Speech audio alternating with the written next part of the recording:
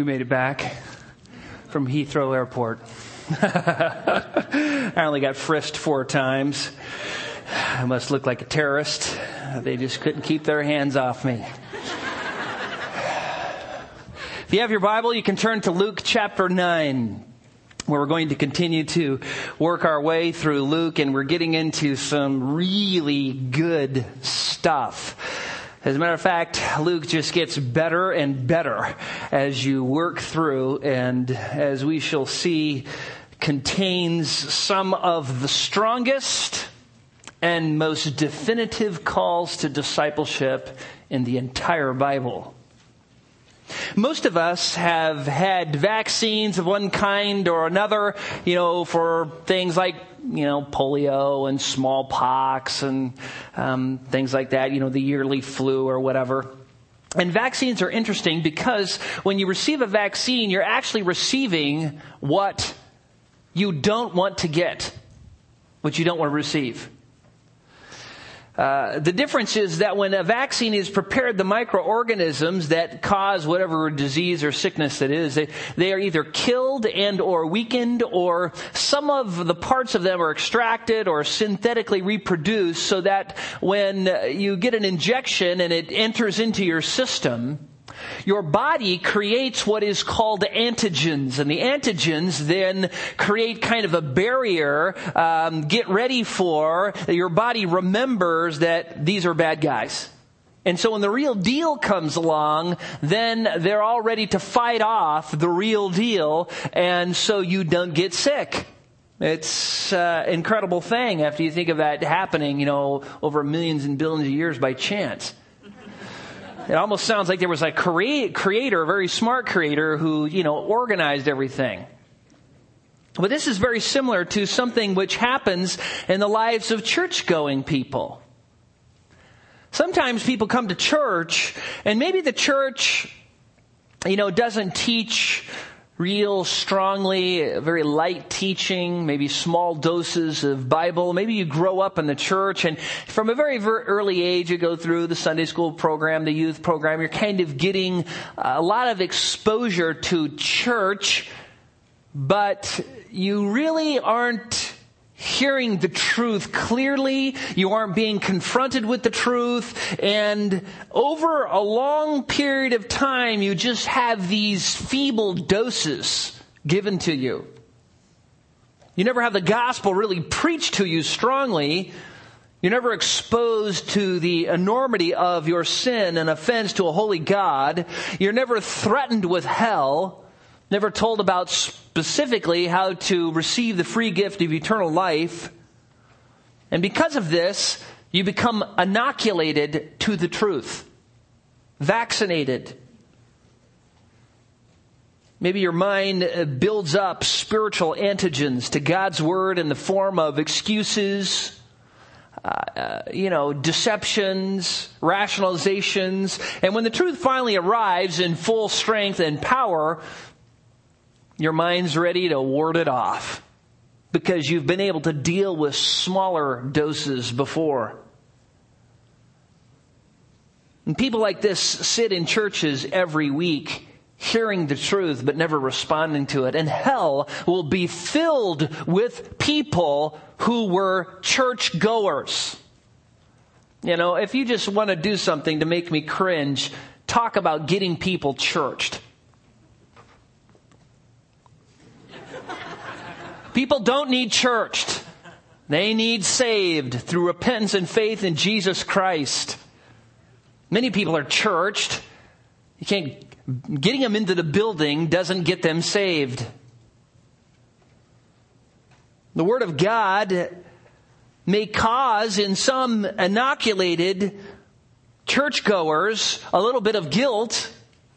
It may convict them some, make them even feel uncomfortable, but they're able to leave and shake it off because of the antigens of unbelief and deception. And then they're able to just continue to live a life contrary to God's will, and it doesn't really bother them at all. And there's a danger, even in the lives of believers, of becoming inoculated to certain truths. Let me just give you an example. You know that the New Testament says we are to obey the governing authorities. And some of you right now, just saying that, you're going, oh no, he's going to talk about. And so your conscience is already saying, warning, you're driving down the road. There's a speed limit. If you don't know what that means, that's the maximum speed, the limit to which the law allows you to drive. You look down. You're driving faster than that. And then you say, well, everybody's doing it. I'm a safe driver. The road conditions are good. Besides, the laws are more like guidelines. And since we are sinners, we make excuses for why it's okay to break the law. And we're good at it. We're lawbreakers. The other day I was riding my bike. I went up the street and then I went up another long hill, and when I finally got to the top, it was about 97 degrees outside, and I thought this was dumb. This was a dumb time to go riding a bike. So I finally get to the top of the hill and I start coasting down the other side, and there's this long, smooth grade downhill, and it felt so good. I started picking up speed. Pretty soon I just couldn't go any faster. I was just blasting down the hill, and about halfway down the hill there was a stop sign. And even before it got there, I thought, I'm on a bike. Now, I'm not like a car or anything. And besides, I can hear really good. I mean, I can hear if a car was coming, and I'll look both ways before I get to the intersection, and poof, I blew through. And then all of a sudden, Jack, my conscience started talking to me, Jack, what are you doing? You just ran the stop sign. Would you do that if your kids were here? God's here. And I just said, get out of my mind. All those Bible verses, they torment you. And it was at that point that I had an option. I had an option either to listen to my conscience, which is informed by the Word of God, and give God the glory by stopping at the next stop sign, and there was one, or to ignore my conscience, and in doing so, sin upon sin, harden my heart, and do what was pleasurable and easiest for me. And you know what? If I ran enough stop signs, I could probably do it and not be bothered at all. I could sear my conscience, and it wouldn't even bother me. Now, there might be one or two other examples you might think about in your life. I will let the Holy Spirit take time to work you over from here. But as we approach the text of Luke this morning, I want to focus on this, that knowing the truth is not living by faith. I have preached on this plenty. I will do it more because it appears over and over in the Bible. People deceive themselves into thinking that they are Christians and they are pleasing the Lord and walking with the Lord because they come to a building where the church meets and call themselves Christians. That is not living by faith. And as we come to Luke chapter 9, starting in verse 18 all the way through verse 55, Luke very strategically picks a whole bunch of situations that describe private conversations Jesus had with his disciples. Private conversations. Now, Luke, as the more you study Luke, and when you get into the details, you realize how masterful and how precise Luke is. He has an agenda. He has a reason for everything. If you could just figure it out. And sometimes he has multiple reasons, and they're stacked up. It's really quite brilliant. But in this section, Luke is working on some private conversations that Jesus has with his disciples. And according to Mark 8:27, Jesus is ministering in the villages near Caesarea Philippi, which is north, slightly east of the Sea of Galilee. Philippi is an interesting little area. It's really quite lush and green with lots of streams. It's a beautiful place. So he is around there somewhere. Remember that in Luke 9, the beginning of the chapter, Jesus sends out the 12, and he sends them out because he wants them to start practicing what they've been learning. He's been teaching them, modeling the truth before them, and now he sends them out with power and authority to both preach the kingdom, to heal all manner of disease and sickness, and to cast out demons. And so they go out by twos and start doing what Jesus asked them to do. Then apparently, out of nowhere, Luke inserts this small comment in verses 7 through 9. If you look at Luke chapter 9, verse 7, notice what it says there. Now Herod the Tetrarch heard of all that was happening, and he was greatly perplexed, because it was said by some that John had risen from the dead, and by some that Elijah had appeared, and by others that one of the prophets of old had risen again. And Herod said, I myself had John beheaded, but who is this man about whom I hear such things? And he kept trying to see him. What apparently happened is that when Jesus sent the 12 out, John the Baptist was still alive.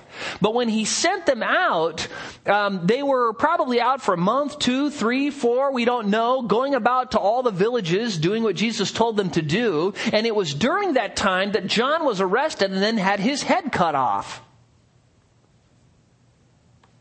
Now Luke takes what at first glance seems to be a rather random, out of sequence comment, and he inserts it for a couple of reasons. The first reason we talked about last time, to let us know that the disciples were being sent out into dangerous territory. In fact, John the Baptist loses his head over it. Secondly, Luke includes this little section about Herod because of Herod's question. Who is this man about whom I hear such things? This question then drives the private discussion Jesus has with his disciples and the episodes that follow. First, we see that Luke begins to answer the question, who is this man, by telling us about the feeding of the 5,000. Jesus, of course, feeds the 5,000, multiplies the fish and the loaves, and to a huge crowd, multiplies them miraculously, which pretty much renders him to one category: God. And he is able to do this incredible thing. He's either God or he's wielding the power of God. I mean, that's it. And so that is the first attempt or first stage in Luke answering the question, who is this man? Now we come to our text in Luke chapter 9, verses 18 through 22, where Jesus works this even more. Follow along as I read. And it came about, starting in verse 18, and it happened that while he was praying alone, the disciples were with him, and he questioned them, saying, who do people say that I am? And they answered and said, John the Baptist, and others say Elijah, but others that one of the prophets of old has risen again. And he said to them, but who do you say that I am? And Peter answered and said, the Christ of God. But he warned them and instructed them not to tell this to anyone, saying, the Son of Man must suffer many things and be rejected by the elders and chief priests and scribes, and be killed and be raised up on the third day. Now, from this portion of Luke's gospel, I want you to consider 3 very important questions about Jesus' identity, and then we're going to look at the proper response in light of the correct answer. The first question is this: who is Jesus according to the world? Look at verse 18. And it happened that while he was praying alone. Let's stop there for a moment. We have seen this many times before, and we have learned that Jesus was a man of prayer. Jesus was constantly praying, asking the Father for help. We have also pointed out, and it's interesting to note, that the greater the circumstance, the greater the decision, the greater the trial facing Jesus, the harder he prays. And so that's what we see him doing here. He is praying. Of course, this teaches us that all of us need to pray too. If you were here a couple weeks ago when Edward preached on Jeremiah 17, verses 5 through 8, he talked about that, about our need to trust in the Lord and to make the Lord our trust. If you weren't here, you need to listen to the sermon. It was a great sermon. And it just teaches this fundamental principle that if you're going to please God and not be cursed, you need to constantly trust Him. And how we do that primarily is through prayer, asking God for help, asking Him to empower us, to give us wisdom, unloading all of our trials on Him, letting Him bear our burdens and trusting Him to be sovereign and to supply us with what we need.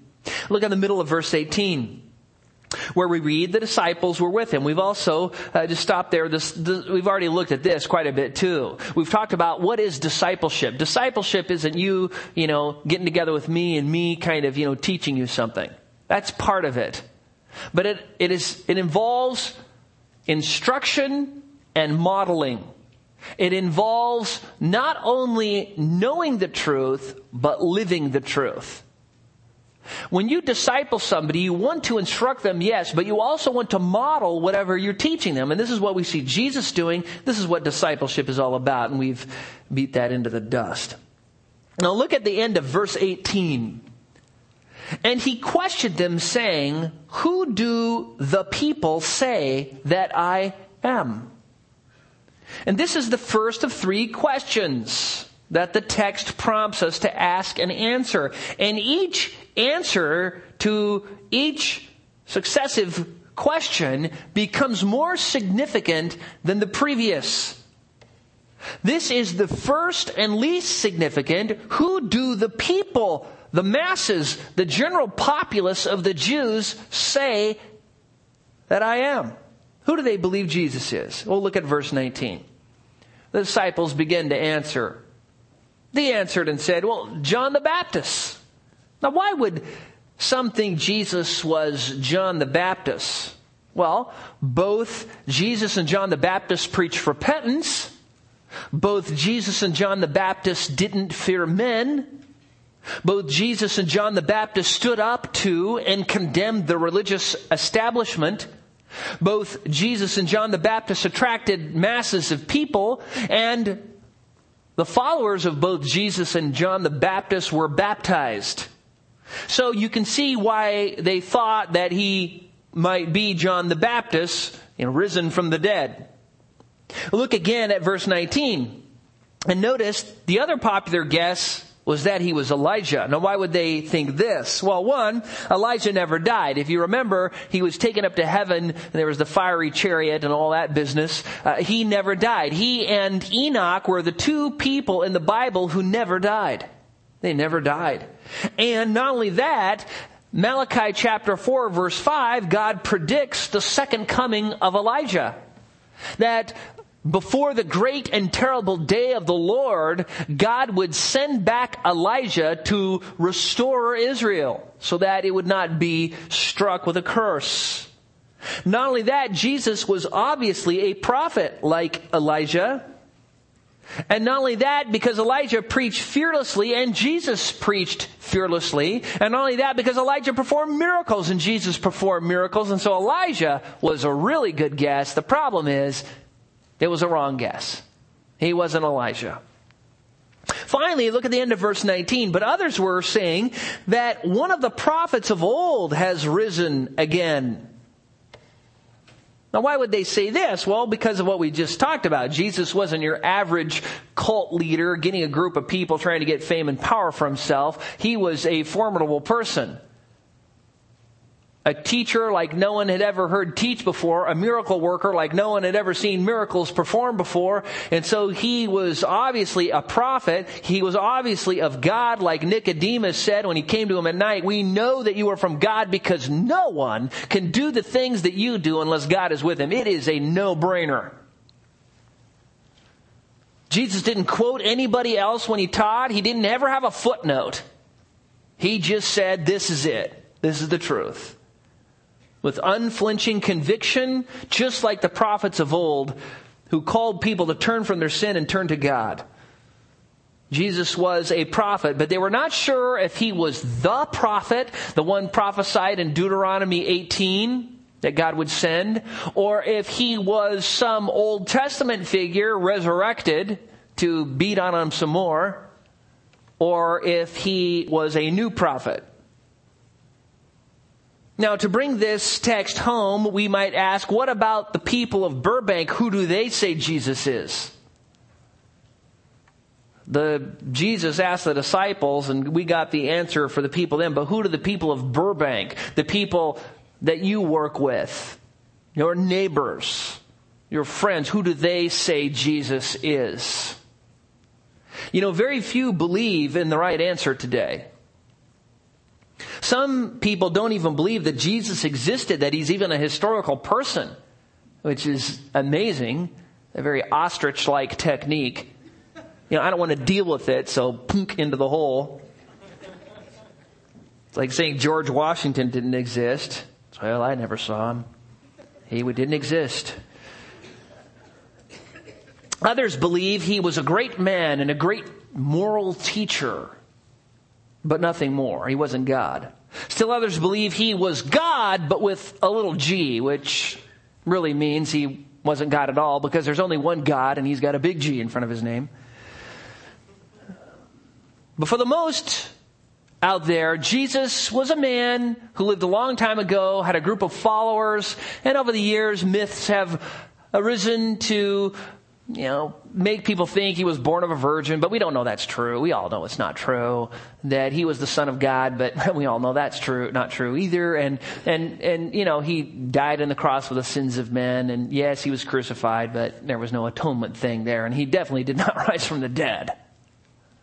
That's what most people believe about Jesus. After all, we live in a modern society. Everybody knows that people don't rise from the dead, that virgins don't give birth to children, that God maybe doesn't even exist, that we're just a product of random chance over millions of years and material that appeared out of nowhere and intelligently stuck itself together.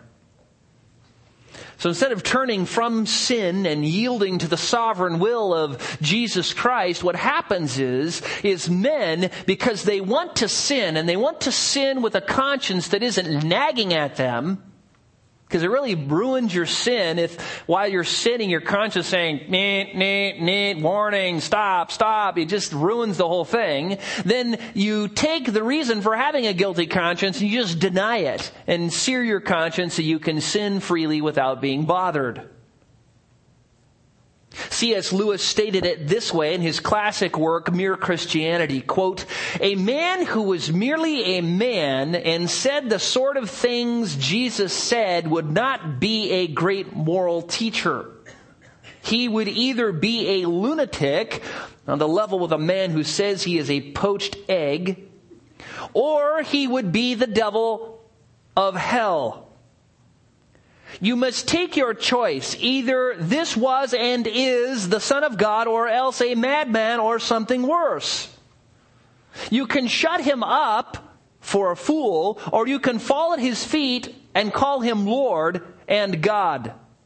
But let us not come with any patronizing nonsense about his being a great human teacher. He has not left that open to us." End quote. Josh McDowell distilled Lewis's reasoning down into this: Jesus is either Lord, liar, or lunatic. You see, if Jesus is who he claimed to be, he is the Lord God.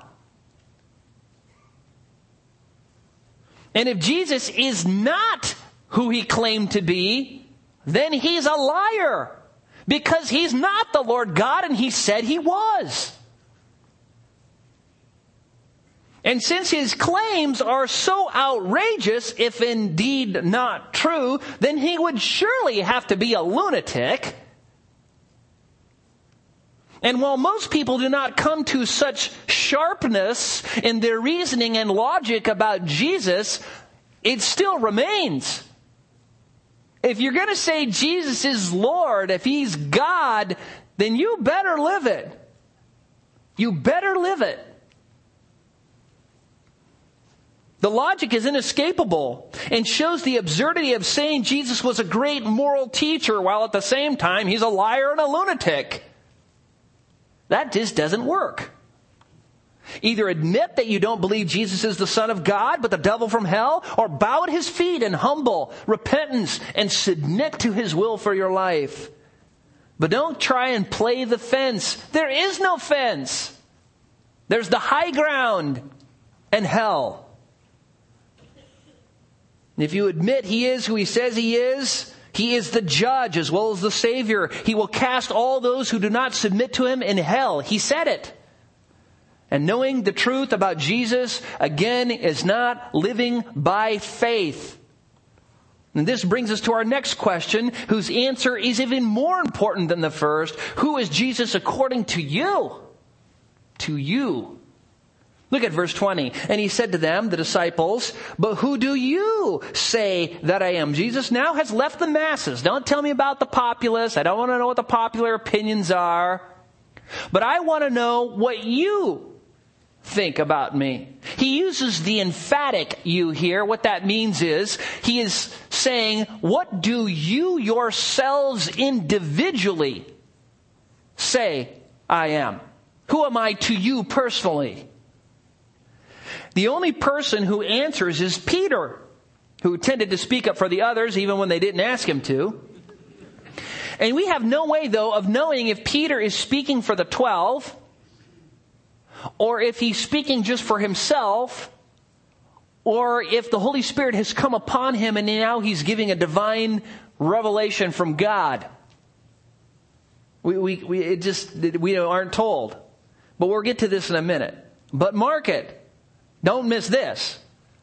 The question of Jesus' identity is the most important question anybody could ever ask and get the answer to. It is the question, and its answer is the hinge upon which your eternity swings. It has to be answered correctly, or you will suffer eternal torment in hell forever. And Luke is working hard to show us who Jesus is. Yes, he's a real person. Yes, he's fully human. Yes, he is divine, fully God. It is proved by what he said. It is proved by what he did. And Herod asked the right question. Who is this man? And beloved of God, you need to have the right answer to this question. You got to have it right.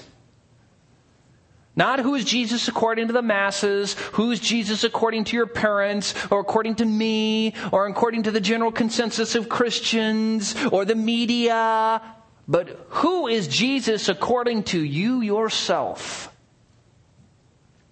Finish this sentence. I, put your name in the blank, believe that Jesus is what? Who? Now you may be thinking to yourself, well, Jack, there's a lot to say about Jesus. I mean, John even says that, all the books in the world could not contain all of the things, about him. I'm not asking you about all the books in the world. I'm asking you about your book. What does your book say about Jesus? What does your mental file say about Jesus? When you look under the dictionary line in your brain, Jesus, what comes after that? Jesus in his high priestly prayer in John 17:3 says, this is eternal life, that they may know you, the only true God, and Jesus Christ, whom he has sent. If you're going to get to heaven, if you have the free gift of eternal life, you have to know Jesus. That is what eternal life is, knowing Jesus. And in the early church, many false teachers arose who promoted all sorts of false views about Jesus. It's amazing. Just after the apostles died, even before that, if you read, Paul's letters, there's constant problems with false teachers, and Jude and Peter, false teachers. Well, they really came on strong after the apostles were gone. And so the church said, we need to do something about this. We need to kind of get let's all get together and kind of make a distilled, concentrated statement, a creed, a saying that we know is true from the Scriptures. And then when people come in, and the other teachers and people we don't know, we'll run them through the grid of the creed. And if they don't believe this, then we'll keep them out. So what is the most important thing? And one of these creeds is the Apostles' Creed. It was written late in the first century or early in the second century. It could have been written during the time John was still alive in the island of Patmos in the 90s. Rich Mullins wrote a song based on it. The creed, speaking of Christ, says this: I believe in Jesus Christ, God the Father's only Son, our Lord, who was conceived by the Holy Spirit, born of the Virgin Mary, suffered under Pontius Pilate, was crucified, dead, and buried. He descended into hell. The third day he rose again from the dead. He ascended into heaven and sits at the right hand of God the Father Almighty. From there he shall come to judge the quick and the dead. End quote. That's a great one. That works. Is that your definition? Is that what's in your mental file about Jesus? Later, in 325 AD, there was another need to be a little bit more definitive. And so scholars got together and wrote what is called the Nicene Creed.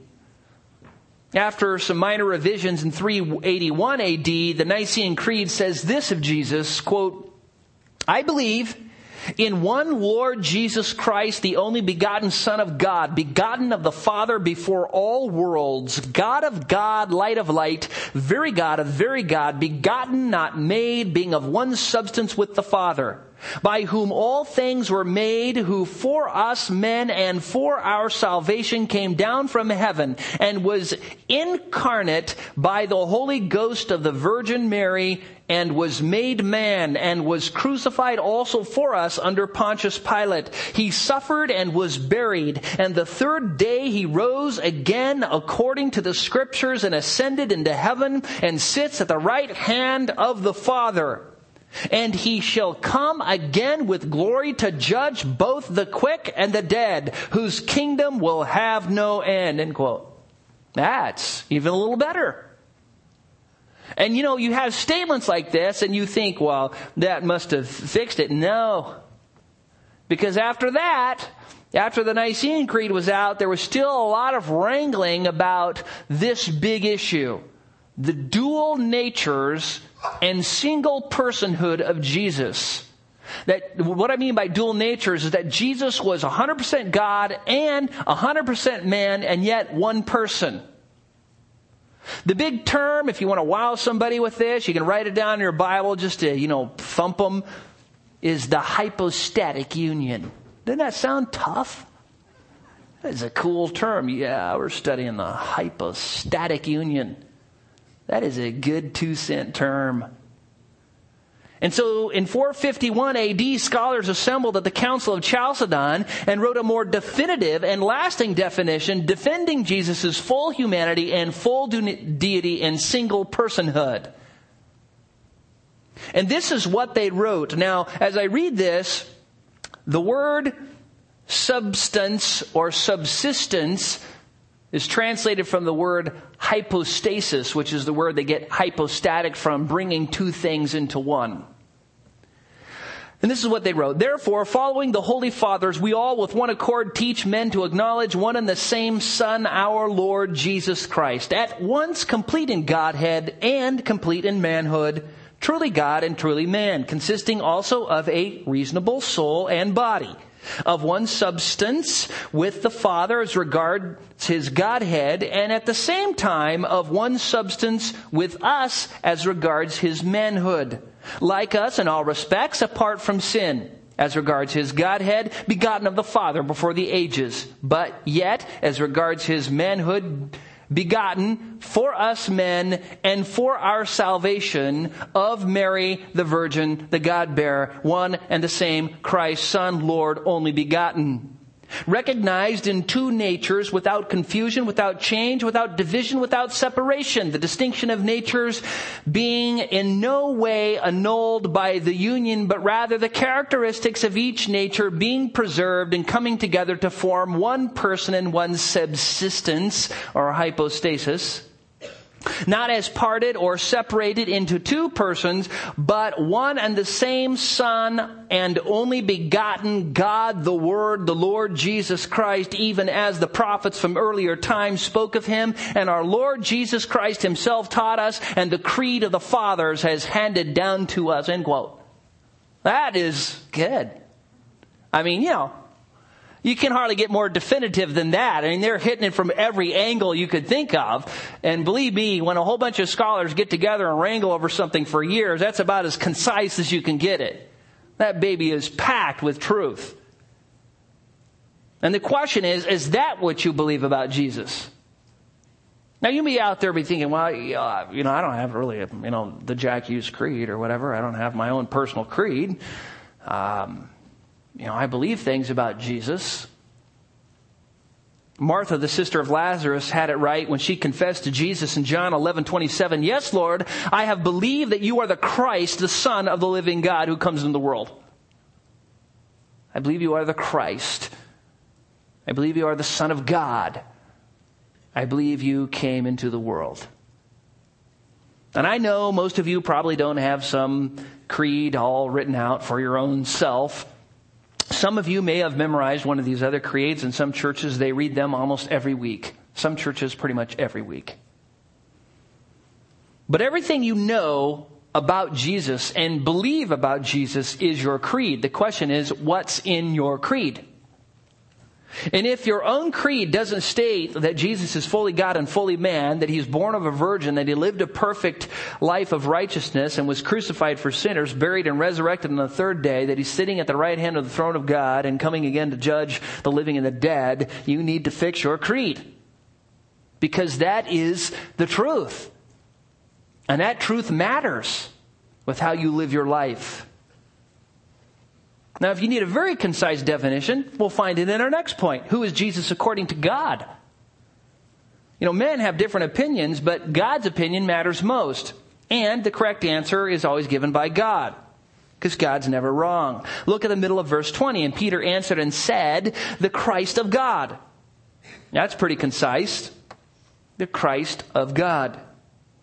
Matthew gives us a more complete version of Peter's answer in Matthew 16:16, which is the parallel text. Peter responded, "You are the Christ, the Son of the living God." Another important statement that Matthew includes, which Mark and Luke leave out, but which is important to understanding our text, is what Jesus said right after Peter said, "You are the Christ, the Son of the living God." This is what Jesus said right after that. In Matthew 16:17, Jesus replies, "Blessed are you, Simon Bar-Jonah," Bar-Jonah being son of Jonah, "because flesh and blood did not reveal this to you, but my Father who is in heaven." Now, what does this tell us? It tells us Peter received the right answer by divine revelation.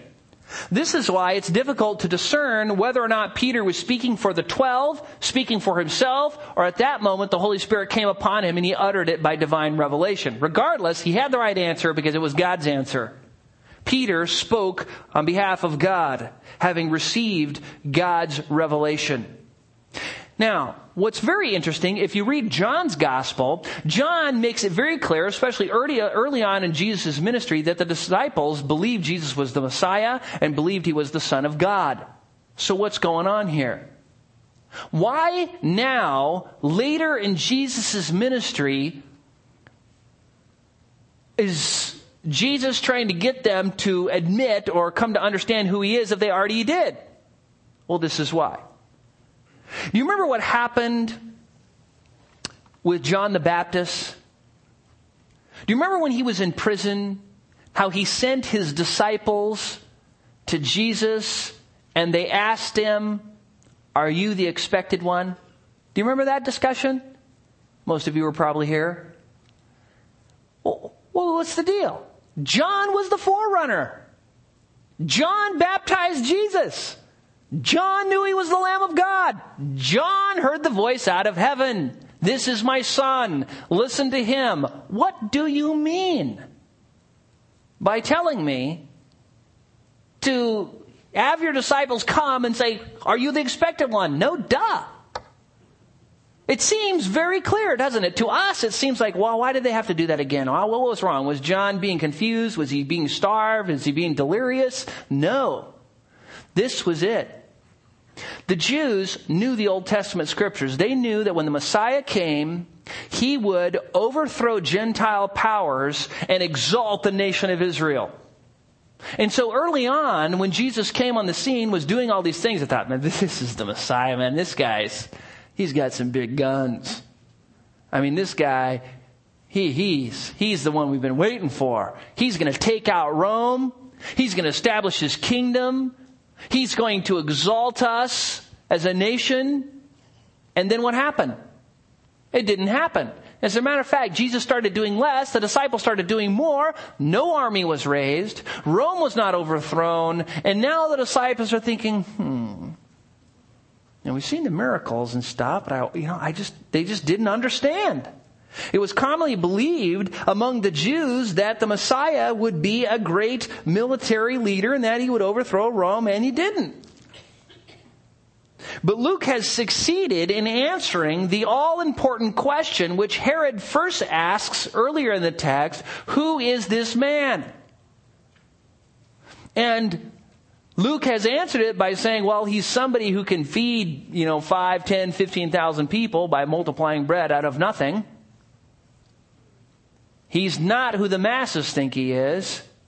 But Peter had it right because he got his answer from God, and God is always right. "I am Christ, the Son of the living God." That is the right answer. Now this leads us to our fourth point. So, Jesus is the Christ, the Son of the living God. And you would think, by now you're thinking, oh great. Well, knowing who Jesus is should cause you to live by faith. And you would think that the disciples now, since Jesus asked them specifically, he asked them specifically, and not only asked them specifically, but said, "Who do they say I am? Who do you say I am?" That's the divine answer. That Jesus would say, "All right, guys, let's get out there and tell them who I am. The Messiah is here. The King of Kings is here. The Redeemer is here. The righteous branch of David. The King of Kings is going to rule on David's throne and exalt Israel. Get out there and tell them who I am." And what does he say? Look at verse 21. "But he warned them, instructed them not to tell this to anyone." And when you think about that, in light of all the statements where Jesus says, "If you deny me before men, I will deny you before the Father." And we're going to see this next week. You're thinking, oh, what's going on here? Why this definitive definition of who Jesus is followed by, and no, don't tell anybody. What's interesting is the New American Standard translated, "he warned and instructed," but the New King James Version says strictly warned and commanded, and the English Standard Version translates it strictly charged and commanded. This is serious. After Jesus says, "Peter, flesh and blood did not reveal that to you, but my Father who is in heaven, and otherwise you have the right answer. I am the Christ, the Son of the living God," he said, "and don't you dare tell anybody." That seems very strange. Why not? Well, because of verse 22. Look there. Jesus was undergoing what is called his humiliation. He knew he still had to die for the sins of men before he could be exalted and received as the king. So Jesus says the Son of Man must suffer many things and be rejected by the elders and the priests and the scribes and be killed and be raised up on the third day. This is the first of three instances where Luke predicts Jesus' death. The other instance is in verse 44, Luke 9:44, and then later on in Luke 18:31 through 33. But the reason why Jesus didn't want his followers going around saying, Jesus is Messiah, Jesus is Messiah, is because Jesus needed to die and pay the penalty for sin so he could be the Savior. He needed to fulfill all those Old Testament prophecies. He needed to be buried and rise again from the dead, conquering death, so that he could take with him all those who would die thereafter. He was the first fruits of the resurrection. It had to happen. God had to allow him to be killed so that he could then be resurrected. He would not allow his Holy One to undergo decay. And so the Jews should have figured this out, but they just didn't see it. When they looked at the Old Testament scriptures, they saw the Messiah coming, suffering, but not dying, overthrowing Rome, and setting up a kingdom. They didn't see the first and second comings. That was foreign to their thinking.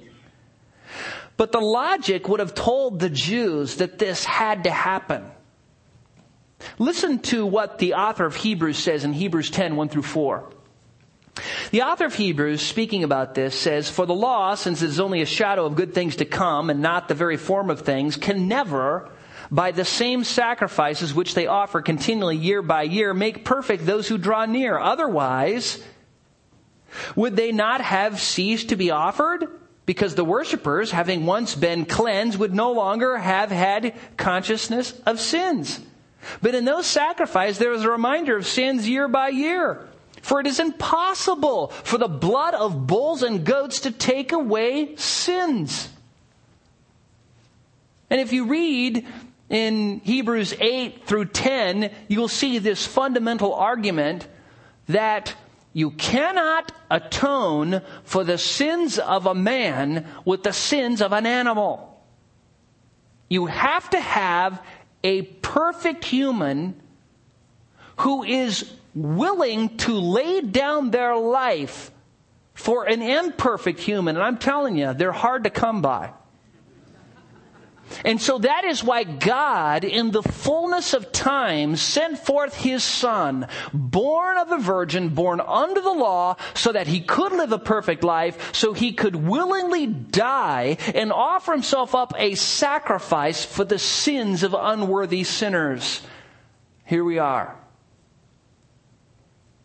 And so that is why Jesus said, don't tell anybody. It's don't tell anybody until I do what I've come to do. I fulfill the prophecies and fulfill my final goal in coming, which is to die for the sins of men. Then after that, you have to tell me, and if you don't, I will deny you before the Father. But the greatest question you can ask and answer is, who is Jesus? And the answer is, Jesus is the Christ, the Son of the living God. And we all need to understand this. And not only that, we all need to live by it. You know the truth. You know who Jesus is. You know what he did. You know he's the Savior. So what? Well, the so what is, so live your life in light of that truth. If you need a modern day example, look in the mirror. Do you ever know what is right to do and not do it? Sure, there's a name for that. James says, whoever knows the right thing to do and does not do it, to him it is what? Sin. You bet. And there's two kinds of people who sin, believers and unbelievers, which pretty much covers it, doesn't it? Unbelievers do nothing but sin, and unbelievers who know the truth have a choice either to sin or not sin, but they sin regularly anyways. It's just that they receive forgiveness, confess their sin, and turn back to follow the Lord. But do not be deceived. Knowledge is not a synonym for obedience. You need to have knowledge so you can obey, but knowledge by itself is not obeying. And for a church like Calvary Bible Church, this is a very present, ever-present danger. Because I'm telling you, we're into giving truth out here. You attend here, you are getting pounded with the Word. You can't escape it. The children get it. The youth get it. The adults get it. You get it at every event, every retreat, every Calvary review, every sermon, every Sunday school class, every discipleship group, every music event. You cannot escape. We will not let you. And anyone who chooses to get involved in this local body will grow fat with the knowledge of the Bible. It is inescapable. But growing fat with Bible knowledge doesn't mean you are walking by faith. It merely means you're more accountable to God because of what you've been given. Turn over to Luke chapter 12. Luke chapter 12. Jesus is teaching about the need to be ready at His second coming. And then in verse 41, Peter says, Lord, you speaking to me? That's kind of the Philly version. He says, Lord, are you addressing this parable to us or to everyone else as well? Then Jesus gives another parable. Look at it. Chapter 12, verse 42 and following. And the Lord said, who then is the faithful and sensible steward whom his master will put in charge of his servants to give them their rations the proper time? Blessed is that slave whom his master finds so doing when he comes. Truly I say to you, he will put him in charge of all his possessions. But if that slave says in his heart, my master will be a long time in coming, and begins to beat the slaves, both men and women, and to eat and drink and to get drunk, the master of that slave will come on a day when he does not expect him, and at an hour he does not know, and will cut him in pieces and assign him a place with the unbelievers. And that slave who knew his master's will and did not get ready or act in accord with his will receive many lashes. But the one who did not know it and committed deeds worthy of flogging will receive but few. From everyone who has been given much, much will be required, and to whom they entrust much, of him they will ask the more. Now, without exegeting this entire parable, the lesson is simple. The faithful and unfaithful slave both receive knowledge and both receive resources to do the master's will. The faithful slave lives according to the knowledge and resources he has received and does the master's will. The unfaithful slave does not. When the master shows up unexpectedly at an hour they do not know, the faithful slave is rewarded. The unfaithful slave is executed and hacked into pieces. Which one are you? Which one are you? The summary of all this is found in the latter half of verse 48. From everyone who has been given much, much will be required, and to whom they entrusted much, of him they will ask the more. Beloved, you have been given much by way of knowledge and opportunity just by being here. I mean, the bulletin is just, when you look at the bulletin, think of condemnation for not obeying. There are so many opportunities there. They're just crying out to you. Okay, here's your opportunity. I don't know if you're saved or not saved, but I know that there are some in both categories here this morning, and you must live according to what you know. If you are not living for Christ, serving, giving, reading your Bible, praying, loving Christ, seeking to give Him glory in all that you do, I'm not talking about perfection. I'm just talking about the general pattern of your life. Don't ever hope that you're going to heaven. You call Him Savior, but He's not your Savior. You call Him Lord, but He's not your Lord. You do not do what He says. You do not follow Him. You do not love Him. Oh, you throw Him a few crumbs. That is not Christianity. That is not walking by faith. There is hell for people like that.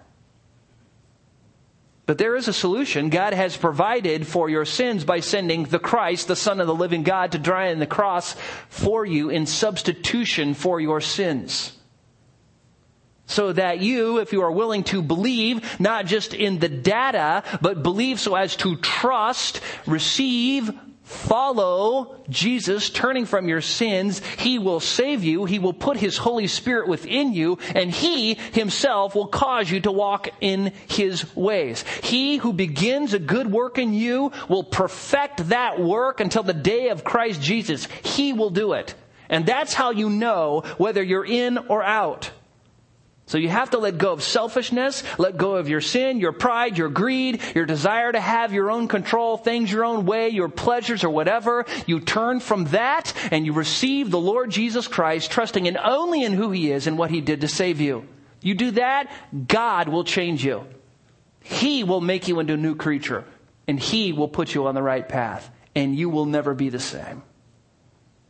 He can do it. Cry out to Him, and the judgment you deserve will be spent upon the Savior's head instead of you. And knowing that truth must change the way you live. Let's pray. Father, we thank You that we have seen such a great introduction to our text next week. Father, that Jesus is going to give some very hard calls to His disciples and to us about what it means to be His follower.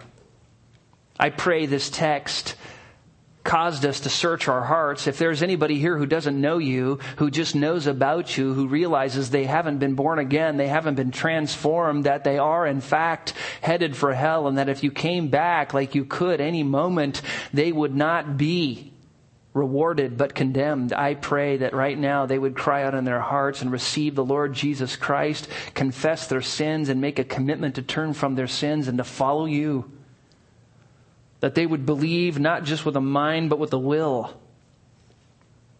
That anyone who wills to receive Your Son, You give the gift of eternal life and call them Your children. And Father, for the rest of us who know You, I pray that our consciences would be soft. And if there are areas in our life where we know we aren't giving You glory because of rationalizing, because of justifications or whatever, or pleasures, that we would confess those, and that we would be a holy church, a church that love You with all our mind, all our soul, with all our heart, and all our strength. Help us to be this way for Your glory and our blessing. We pray in Christ's name. Amen.